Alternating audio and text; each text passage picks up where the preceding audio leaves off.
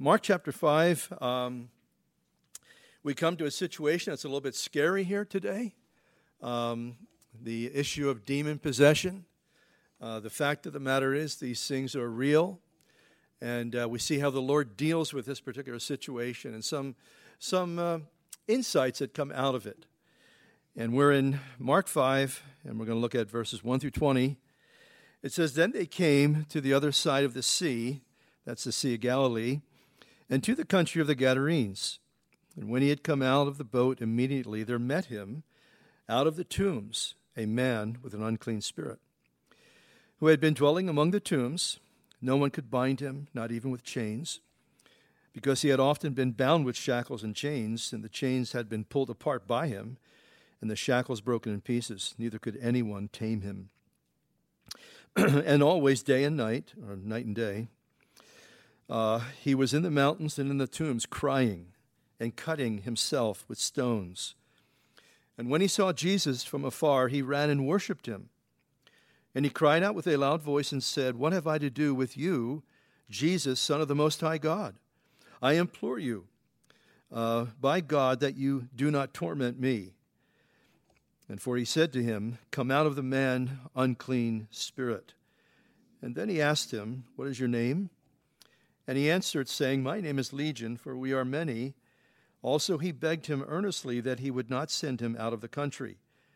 Now a large herd of swine was feeding near the mountains. And so all the demons begged him, saying, 'Send us into the swine, that we may enter them.' And at once Jesus gave them permission. And then the unclean spirits went out, entered the swine, for there was about 2,000, and the herd ran violently down the steep place into the sea and drowned in the sea. So those who fed the swine fled and told it in the city and in the country, and they went out to see what it was that happened. And then they came to Jesus and saw the one who had been demon-possessed, who had had the legion, and he was sitting and clothed and in his right mind. And they were afraid. And those who saw it told how it happened to him who had been demon-possessed and about the swine. And then they began to plead with him, with Jesus, to depart out of their region. And when he got into the boat, he who had been demon-possessed begged him that he might be with him. However, Jesus did not permit him, but he said to him, 'Go home. Go home to your friends and tell them what great things the Lord has done for you and how he has had compassion on you.' And he departed and began to proclaim in Decapolis and all that Jesus had done for him. They all marveled. And Lord, how we marvel as well. We are thankful for your grace. Lord, you're working in our lives. And Father, as we look at this particular story from Scripture, Lord, we realize also, Lord, that you have intervened in our lives. And Lord, maybe our situation wasn't this bad, but Lord, you intervened to touch us, to open up our understanding, to cause us to realize, Lord, we need to turn our lives over to you. And Heavenly Father, we ask you to give us insight. Lord, we realize that we have a great enemy. And Lord, you tell us his name is Satan, and he's very much alive and active in the world today. And Lord, help us, we pray, to just identify some of the things that take place in a person's life, Lord, when the devil is working. So, Father, I thank you for those that are here this morning. Lord, thank you for this beautiful day that we have. We just want to live for you, want to glorify you. Lord, want to honor you. So, Lord, we commit this time to you, and we pray and ask it in Jesus' precious name. Amen. Well, what an awakening it must have been for these guys. They just come through this storm. We talked about this storm last week, and they were fearful that they were going to perish. And so here they get to the other side of the Sea of Galilee, and what a welcoming committee. Some guy comes out, this maniac from Gadara, demon-possessed guy.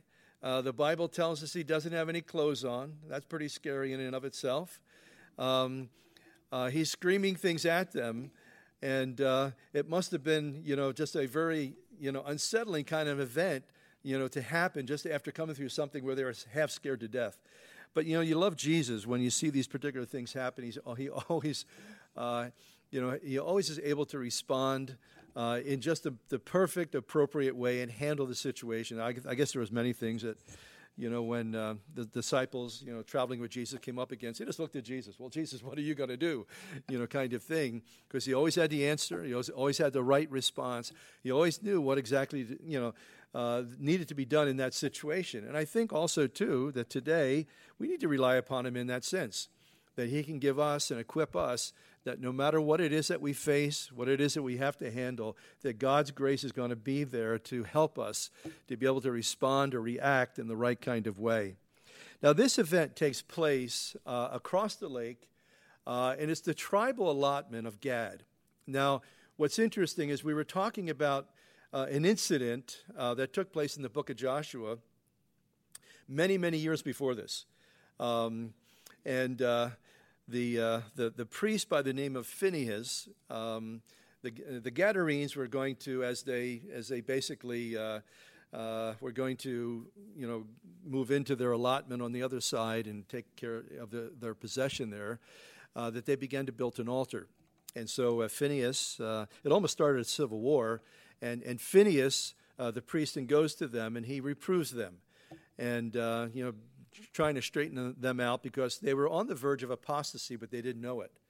And what is interesting is you look down the corridor of time, the Lord had Phinehas speak to them specifically about this whole issue, of departing from the Lord God and the proper worship that he had established, that it was prophetic. Because he saw, down the corridor of time, he saw that eventually they would reject the Messiah, which we see here in this particular story. And what I love about this story, we see it played out, in a sense, in different ways, and that is Jesus always reaching out to the situation, to the person who is a lost cause kind of person. He's always, he came to seek and save that which is lost. He's always looking to redeem that person that the world so often writes off. We look at our culture, and there are many people that are considered throwaway people. The world looks at them and says, there's no hope for that person. Their lives are wasted. And oftentimes, these are the case studies that Jesus, he goes after because he wants to reveal his redeeming power, what he can do, how he can change a life. And I think, as we look at our culture and society today, I think there's many people in this place in the same kind of situation where their life seems maybe just sort of hopeless. What can I do to fix my particular situation? I think a lot of times people go to doctors or psychiatrists, and we have, a multitude of self-help programs. We can take college courses, regarding remedial issues, relative to emotional problems and all those sorts of things. But at the end of the day, we find out Jesus is the one that can fix us. Sometimes we have to go through a series of those kinds of things, finding out that I can't fix myself. And here's our Creator, our God. He's waiting to step into our life and to minister. And we find that situation here. And again, what I love about Jesus is this is what he is. This is what he does. He's a Redeemer. He's a Savior. He's always, in a sense, his eyes are always searching for that person who is lost. We see the parables of him, the shepherd going after the one sheep. He leaves the 99 and he goes after the one. And we see that that's the great heart of our God. Now, as we come to these verses here, we get some insights, in a sense, of how the devil works in a person's life. And one of the things that we need to realize is that demon possession doesn't just happen overnight. No doubt there's a process that takes place. What's important to realize is that, when the devil is able to take advantage of someone, it's because of sin, unrepentant sin. When there's sin in someone's life and they just begin to just get deeper and deeper, into some kind of sinful practice, we find that that's when the devil begins to work and move, in a person's life in a certain kind of way. Remember, the Scripture says that there are times when people plunge themselves into sin, that God has to give them up and turn them over to their desires. But Satan's waiting there as well to take advantage of the weakness and the sinfulness of human nature. Now, it tells us here in verse 2 that immediately there met him out of the tombs a man with an unclean spirit. Matthew's account tells us that he was so fierce that no one could pass that way. And there was a road that went by that way. If you've been to Israel at any time, of the 7 trips that I've been to Israel, only one time did we go to Gadara. And it's interesting because there's tombs there. There's a cliff there. There's this one cliff on that side of the lake, and it's right there. So obviously that's where the pigs had gone over. So this guy, he terrorized his community. I imagine it was a difficult thing if you had to sort of pass by that, by that way where he was, getting to your hometown or whatever the case may be. If you had children, here comes this maniac. And it was very difficult for the people. So I think everybody knew about this guy. I think everybody understood that he was a crazy, demon-possessed individual. Just try to stay away from him the very best that they could. Another thing, too, we find that he's living in the graves. He's living in tombs. And that whenever the enemy is working in someone's life, there's a darkness that begins to take over their thinking, that there seems to be a preoccupation with death. Don't we see that in our culture? Sometimes you see it in certain music. We see it also, too, the preoccupation with it in the media, the entertainment media, that is. I can remember that a generation past, that the only time that things that were bizarre and macabre would be brought out of the closet would be around October, Halloween.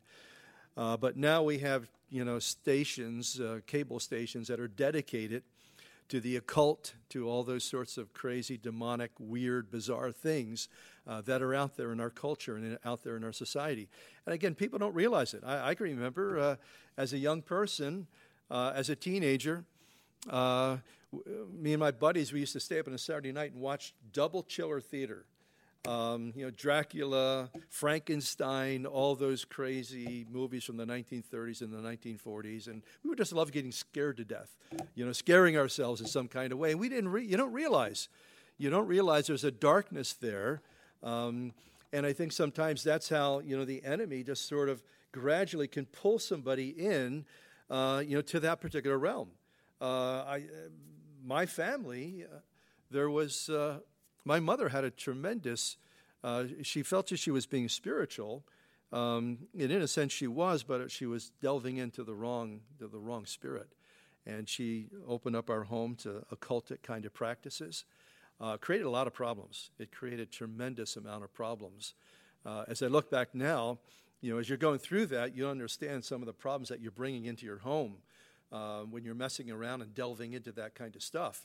But as I look back now and many of the tragic and difficult things that took place, it was related to that, opening up our home to occultic, demonic practices.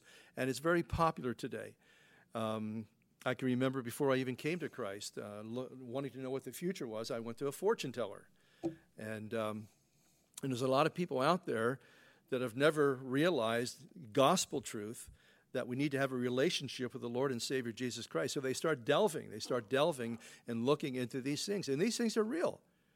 The Bible, is not some kind of fairy tale.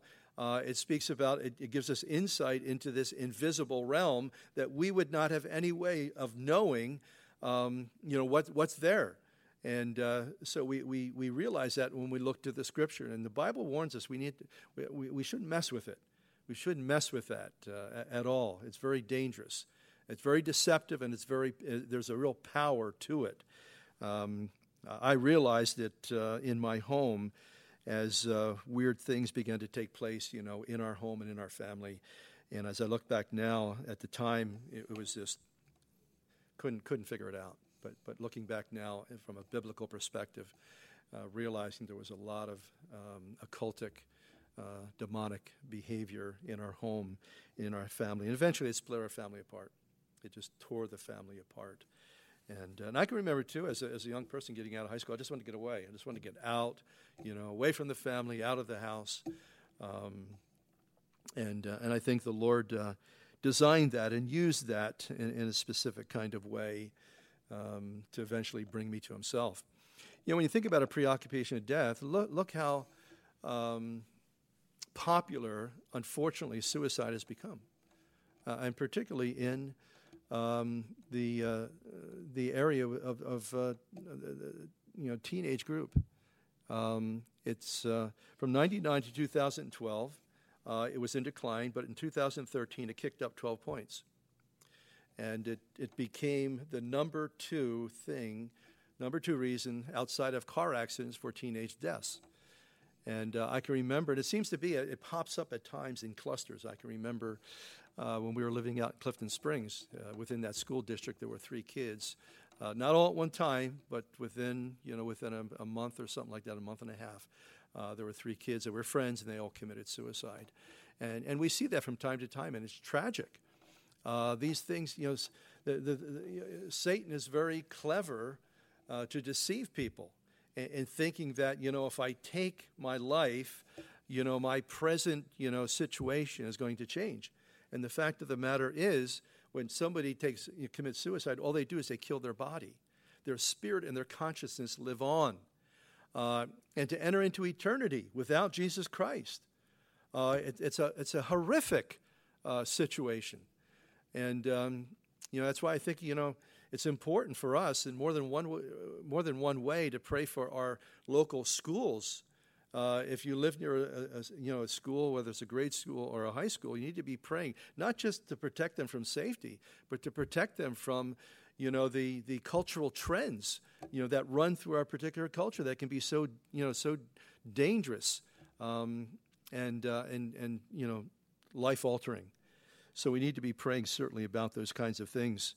Now he says here that nobody could bind him, not even with chains. He was bound with shackles and chains. He pulled them apart, broke the shackles in pieces. In other words, no one could even tame this guy. That's another thing about demonic activity. There's a supernatural strength. Sometimes the policemen are familiar with this when they're up against somebody who takes these young cops, big guys, and just throws them around like rag dolls. Sometimes we see that kind of thing taking place through a video clip or whatever the case may be. The Bible speaks about it in Acts chapter 19. Remember, there was a priest there. Paul spoke of it. His name was Sceva. He had 7 sons, and they wanted to be exorcists. And so they came up against a situation where they tried to exorcise the demon out of a person, and what they said, we implore you in the name of Jesus, whom Paul preaches. and the demonized individual speaks, and no doubt the Spirit speaks through the man. He says, Jesus I know, but Paul I know, but who are you? And he beats them up, all 7 of them up, and they run from the house naked and wounded. And so you realize that these guys can be very strong and very, very powerful. Luke's account tells us that he has no clothes. Running around, this guy is so far gone that nothing less than the intervention of God and Jesus Christ can help this guy. The point of this nudity thing is there has been such a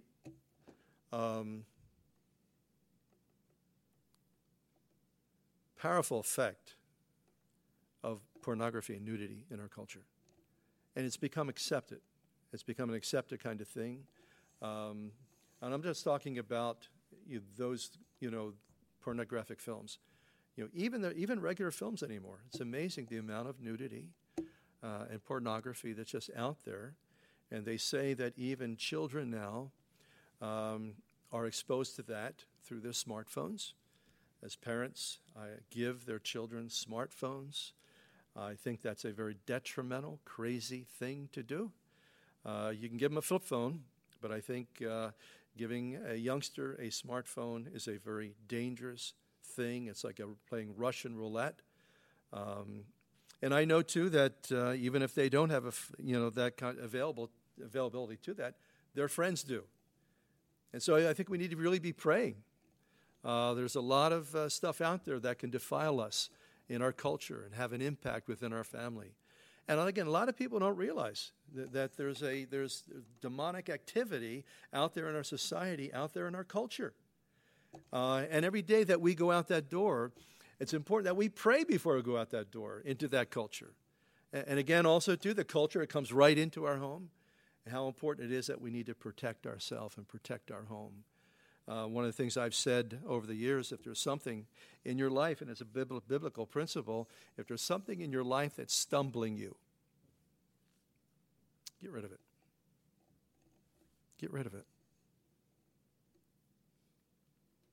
And there's a lot of things out there. I remember raising our kids for years. We didn't have a computer. We wouldn't have a computer. For that particular reason. I didn't want certain influences to come into our home. And it's very pervasive. It's very powerful. And the thing is about pornography, it's incredibly addictive. Powerfully addictive.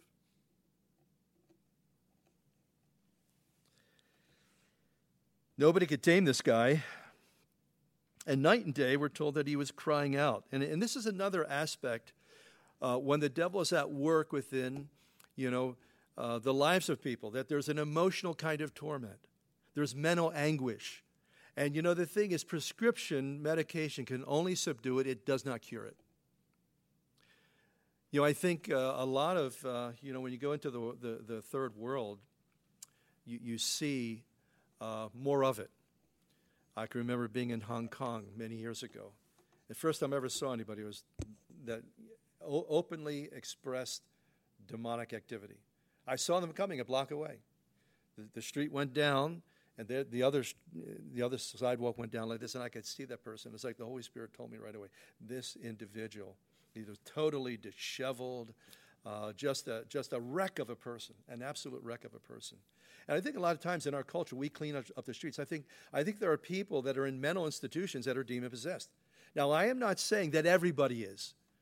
There is no doubt organic illness, okay? But I think in many respects, we clean up our households, we clean up our families because some of these people that are totally out of control, that they put them in an institution. Many years ago, another couple pastors and I were asked by a family to go into the Elmwood Institution down there on Elmwood Avenue. I'll tell you what, it was a shocker. It was an eye-opener. I don't even think Elmwood is even functional anymore. I don't think they use Elmwood anymore. But it was a mental institution, and it went up like 10, 11, 12 floors. And everything was under lock and key like a prison.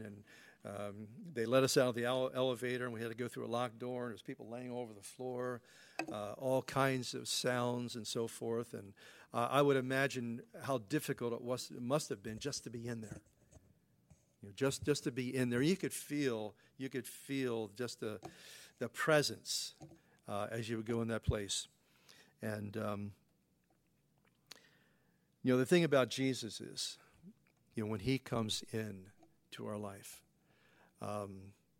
he drives out those things that maybe once controlled us.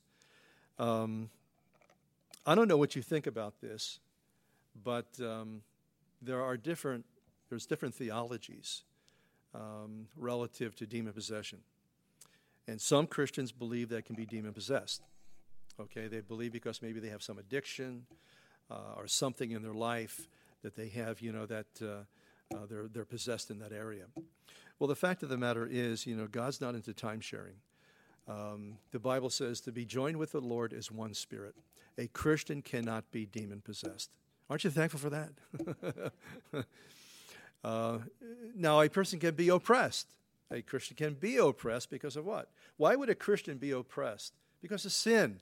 Unrepentant, unconfessed sin. That's why it's important. That's why it's important that we need to get to the cross. If there's something in our life that we need to let go of or something that we need to confess and give it over to him, we need to do that. But a believer cannot be demon-possessed. It's impossible.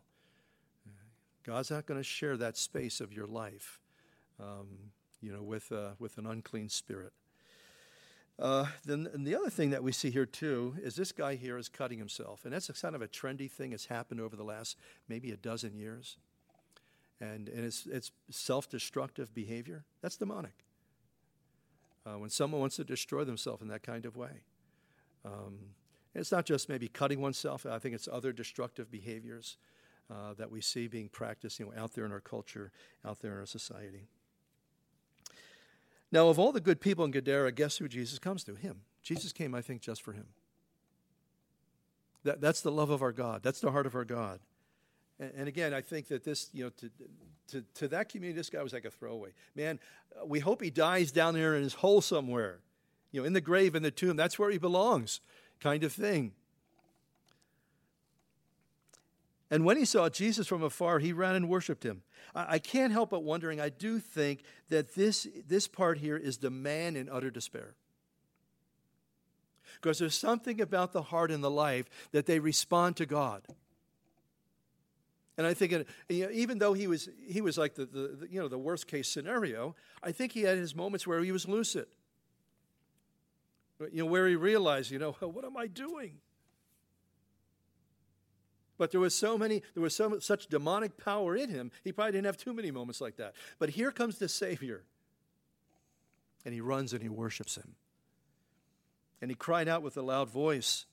Now, for sure, this response here, I believe, is the demon speaking, because he had pretty much control over this man's life.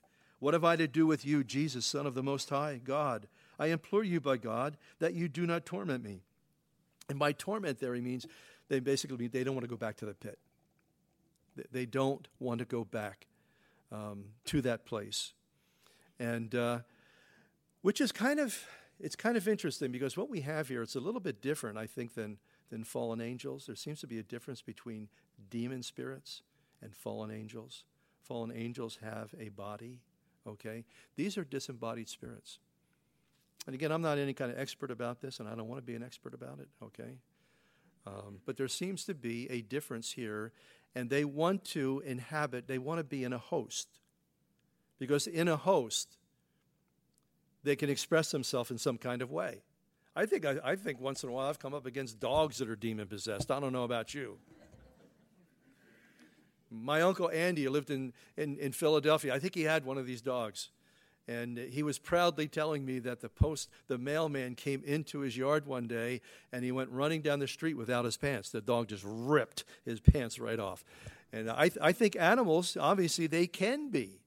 Because these disembodied spirits are looking for some kind of biology, something to inhabit, some kind of host. And, of course, the first choice would be people. And I love the authority of Jesus here as we look to verse 8. He says, "Come out of him, you unclean spirit." Just by his word. And only Jesus can do that. Only Jesus can set a soul free. Only Jesus can emancipate someone. I mean, don't we have all our self-help books and psychological, types of, practices and things that, we try to, help people get their life straightened out. But at the end of the day, it's only Jesus that can emancipate us. It's only him that can set us free. And I love just the word. It shows you how powerful God's word is. Be careful that you don't underestimate the word of God. I think a lot of times we underestimate what God can do through us. Because the Holy Spirit shows us our frailties, right? He shows us our weaknesses. We understand all those things. And sometimes we just feel like, well, God would never use me for that. And I think sometimes we can talk ourselves out of the fact that God wants to use us in some kind of way.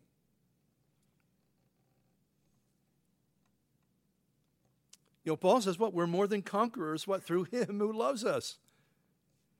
He says he always leads us in triumph in Christ Jesus. Be careful that you don't underestimate what God can do in your life and through your life when we just simply yield ourselves to him. Just make ourselves, as somebody once said, it's not our ability, it's our availability. Because so often we look at, I don't have that ability. I don't have that gift.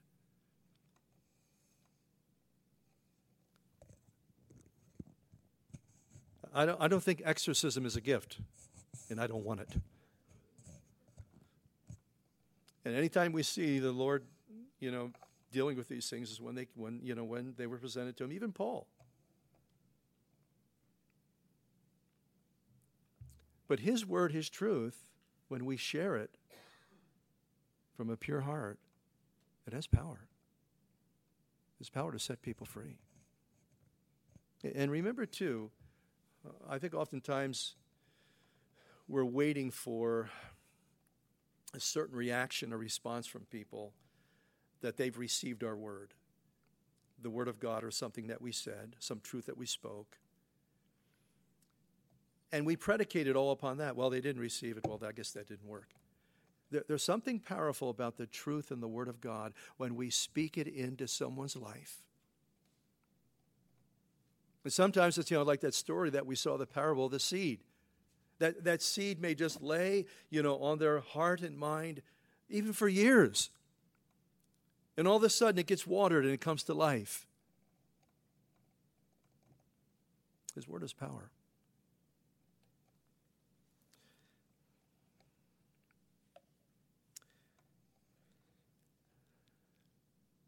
So what is your name? And he answered, saying, my name is Legion, for we are many. I believe he's speaking to the man. He doesn't want to know what the name of the demon is. I believe he's speaking to the man. My name is Legion, for we are many. Now, by all estimations, whoever you talk to, a legion is somewhere over 6,000. 6,000 and change. That was a Roman legion. Now, I truly believe that there wasn't over 6,000 demons in this man. I think there were many. I think it was, in a sense, the legion was a metaphor. But another thing that we see here, too, is the incredible capacity of the human spirit. Do you know that any human being has a great capacity for either good or for evil? That's why, again, don't underestimate what God can do in your life and through your life. I think we talk ourselves out of God using us all the time. And look at the capacity of this man. I don't know how, maybe there was 100, maybe there was 500 demons, I don't know. But there was a great work of evil in this man's life. And in a moment, it's all turned around. Don't you love the grace of God? That he can just so instantaneously change things, the trajectory of someone's life.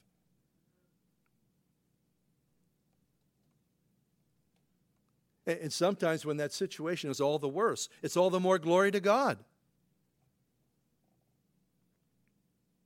I think sometimes we refrain from sharing, some of the negative things of our testimony, of our past. And just maybe some of those things, as people realize, so at different times I've, told, different aspects of my background, my life, my history before Christ. And sometimes I've heard people say, well, I can't imagine you like that. I say, you don't want to imagine me like that. I don't want to imagine me like that. But that's the grace of God, isn't it? To just transform, to change, to wonderfully and permanently alter.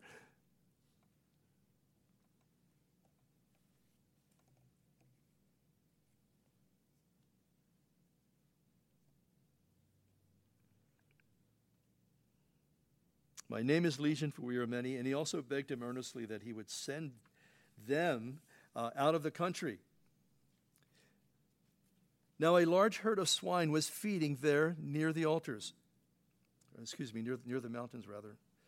I think this next part is really a nightmare for the animal rights activists. Remember, Christ as God, we're told in Colossians, created all things. Did you ever see some of the... I love, the animal creation. And when you look at, for instance, you ever see some of the birds from South America? Some of the parrots? I mean, they're incredibly beautiful. Do you ever see some of the fish, way down in the depths of the sea? And you go to different places like Madagascar, and you look at some of the plants and some of the animals, the incredible creative ability of God. But remember, he's created them for his own purpose. And one human being is more important than 2,000 pigs, 2,000 swine. You know, when people read a story like this, that Jesus, he's an extremist. People think that. And what is interesting to me, that you can have a whole industry someplace in the country, and they find one endangered species on the property, they shut the whole industry down. Isn't it crazy? If there's anything unbalanced or extreme, it's man. It's man outside of God. You know, it's amazing. I've known the Lord for like 44 years now, and I'm so blessed with what he's done. But, there's times where I just realize when I look at someone else's life, I could just be like that without Jesus. I could be me. Sometimes we forget what he's done for us. The grace of God, the power of God. I mean, if you've known the Lord for any length of time, your life is wonderfully normal. That he's kept us, that he's watched over us. And I think we do need to look at sometimes the insanity of the world, to praise him and to thank him for what he's done in our life. But not that only, but to make a difference in that. And he sends each one of us out there into the chaos and the craziness of our society and culture to make a difference.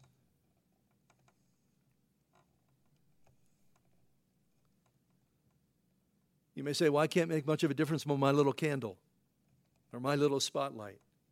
Well, yeah, you can. It may be one little pinprick into darkness. But God can take that,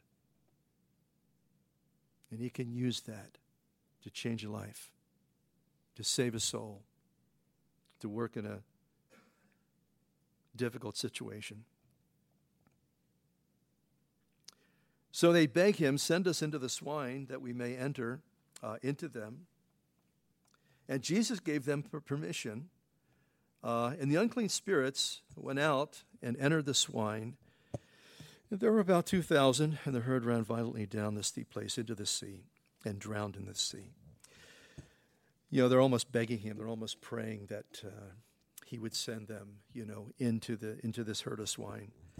The Bible tells us that the devils believe and tremble, the demon spirits. They believe in God. And there's not one atheist among them. Yet all they ever do is promulgate atheism. But in their own little theology, they believe in the true and the living God, and they tremble at him. And they have to answer to him. Jesus gives them permission. And I think there's a little bit of a backstory here. And the question I ask is, was this a Jewish pork business? I think it was. Whether the Jewish people ran it or the Gentiles ran it. Because a lot of times they wouldn't have it in Israel proper. This is kind of across the Jordan, across the way sort of thing.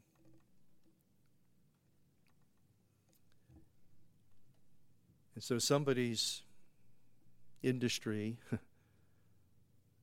was greatly affected by an entire herd of swine. And so those that were I don't know if you call them pig shepherds, swine shepherds, go back to their owners and tell them what the story is. So these who fed the swine fled, and they told it in the city to see what had happened. I think that this miracle was the greatest thing that ever happened to that town. Why? God was in the camp. It was a visitation. And I think what's important, too, is to realize when God visits a life or visits a community, visits a family, how do you respond to that? Their response is very interesting. It's very unlike, if you remember, when Jesus went to Samaria, And this was off limits, for the Jewish people because there were Samaritans. They worshiped at another altar. And Jesus goes there, and we know the woman becomes converted. She goes into the town, and she tells everybody about Jesus, and they all come out, and they beg him to stay for 2 days. Not so here. The good people of Gadara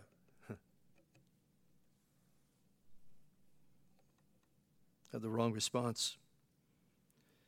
And they came to Jesus and saw the one who had been demon-possessed, who had the legion, sitting clothed and in his right mind. What a beautiful picture, sitting at the feet of Jesus. Hey, what an opportunity to rejoice and thank God. Man, praise God, that guy. God got a hold of him finally. Hallelujah. Kind of a thing. That wasn't the thought at all.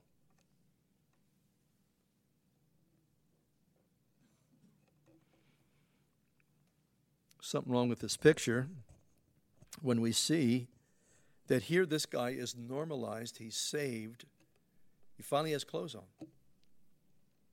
He's in his right mind. I imagine he looked different. He had to look different, didn't he? You ever see anybody that's kind of almost out of their mind? Their countenance is twisted and changed. But I imagine as they saw him and identified, yeah, that's him. Now they're afraid. Now they're afraid. And it reminds me that, what happens sometimes? That people can get conditioned to evil and to the wrong kinds of practices. Hey, you know what? We're in that process right now in our culture. That there's a conditioning going on. It's a degrading of morality. And there's a whole lot of people conditioned to it.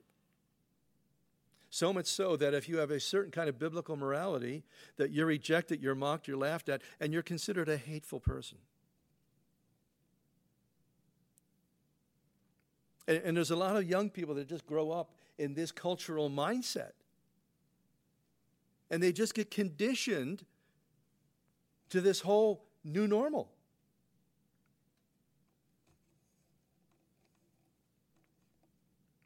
When you look at the implosion of morality and the crazy ideas of sexuality.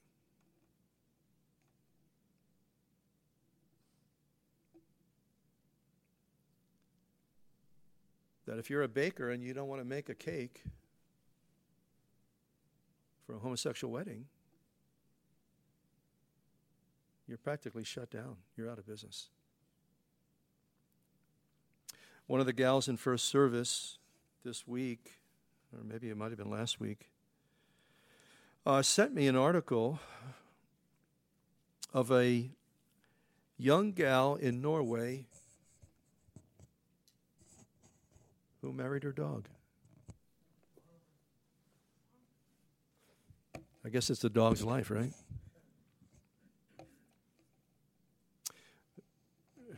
Remember when the definition of marriage got changed? Once you change it, once you move it out of a biblical model, one man, one woman, anything goes. I talked about that. I suggested that in a crazy kind of way. People want to marry their animals. But the next big thing that you're going to see is the acceptance of plural marriage. Mormon marriage, where one man has many spouses, or one woman maybe one woman has many husbands. I mean, where do you can't once you open it up and change the definition of it,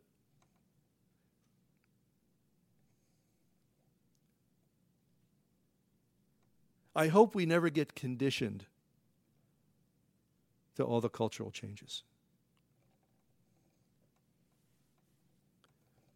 We need to get conditioned to what God wants, what pleases God, what honors Him.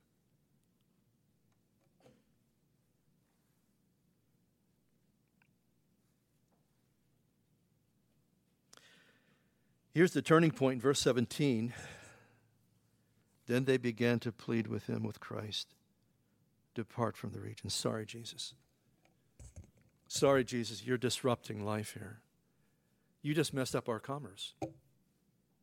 You just devastated our local economy. And it's interesting when people shun Christ. That's why you never want to say, Lord, leave me alone. You don't want to say that. Because he does. He leaves.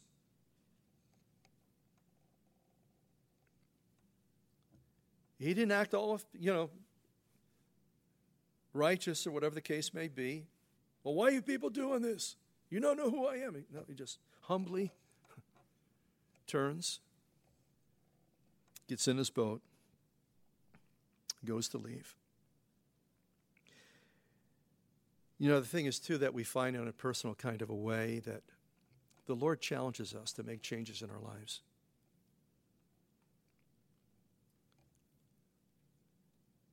He won't force them on us. He never does.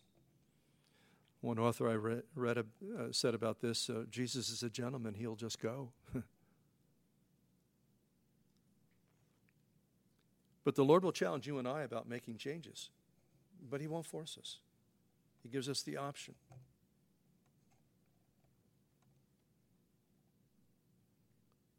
Will we agree? Will we allow him?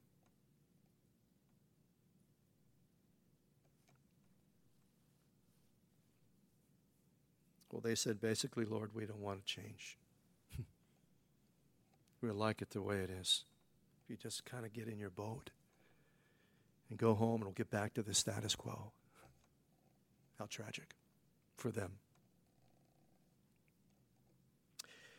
So he got into the boat, and he who had been demon-possessed begged him that he might be with him. Man, on the other hand, here we got this redeemed heart, the worst guy in the whole community. Now he's crying out, Lord, I just want to be near you. I mean, you can so empathize with this guy because of where he was and what he was like, and probably years in that condition. Lord, I just want to be with you. I want to be near you. And the thing, in a sense, that couldn't happen for him right then has happened for you and I because of the indwelling of the Holy Spirit. That we can have this close, wonderful relationship with God Almighty through Jesus Christ. And see, one of the promises all the way through the Bible is that I will be with you.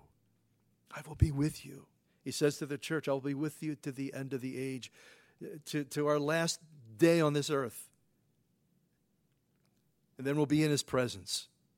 What a great, great promise. It couldn't happen for this guy right then, because Jesus did not permit him, but said to him, go home to your friends and tell what great things the Lord has done for you and how he has had compassion on you. In other words, he is simply commissioning him to be a witness. And where does he send him? Go home. Isn't that the place where our Christianity faces the acid test?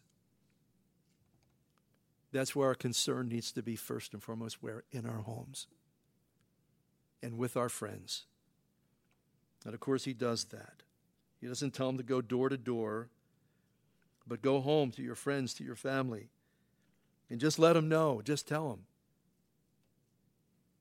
how much compassion and grace and mercy the Lord has had upon you. And he departed. And he began to proclaim, in Decapolis. These were 10 cities east of the Galilee. I was in one of these cities, Jerash. Interesting. These were all Roman cities, including one of those cities of Decapolis and included Damascus. But they were basically Gentile cities. So I want you to go, proclaim. Tell them. No, it's very simply, and I think every one of us have this in common, no matter what specific area that the Lord has called you and me to focus on, this is what we're called to be, what? Witnesses. Just witness of what he has done in our lives. looking at, in closing with Acts chapter 1, verse 8, Jesus said this. These are his words. If you have a red letter Bible, you'll see that. He says, but you shall receive power when the Holy Spirit has come upon you. And you shall be witnesses to me in Jerusalem, in all Judea, Samaria, and to the uttermost parts of the earth, to the ends of the earth. You just simply tell people what the Lord, in his grace, has done, and presently, what he's doing in your life. Amen. Lord, we need that power. We need your Spirit, Lord. Impossible, Father, to accomplish, Lord, anything without your empowering. And we thank you, Lord, that you honor your word. Lord, it's not predicated upon our feelings, upon our weaknesses, upon our own estimation of ourselves, or even sometimes how we estimate the situation. But Lord, you honor your word. We thank you that you are the God who is the same yesterday, today, and forever. Lord, you're working today to emancipate souls, to set people free. We thank you, Lord, you're the deliverer. You're the liberator. And how we pray, Father, that as we go from this place, that you might fill us afresh. Lord, help us, we pray. You came to seek and save that which is lost. And Lord, I think as I consider, Lord, our world today, there's so many people around us in need of you. So give us, I pray, holy boldness. Give us the love of Christ. We ask it in Jesus' name. Amen.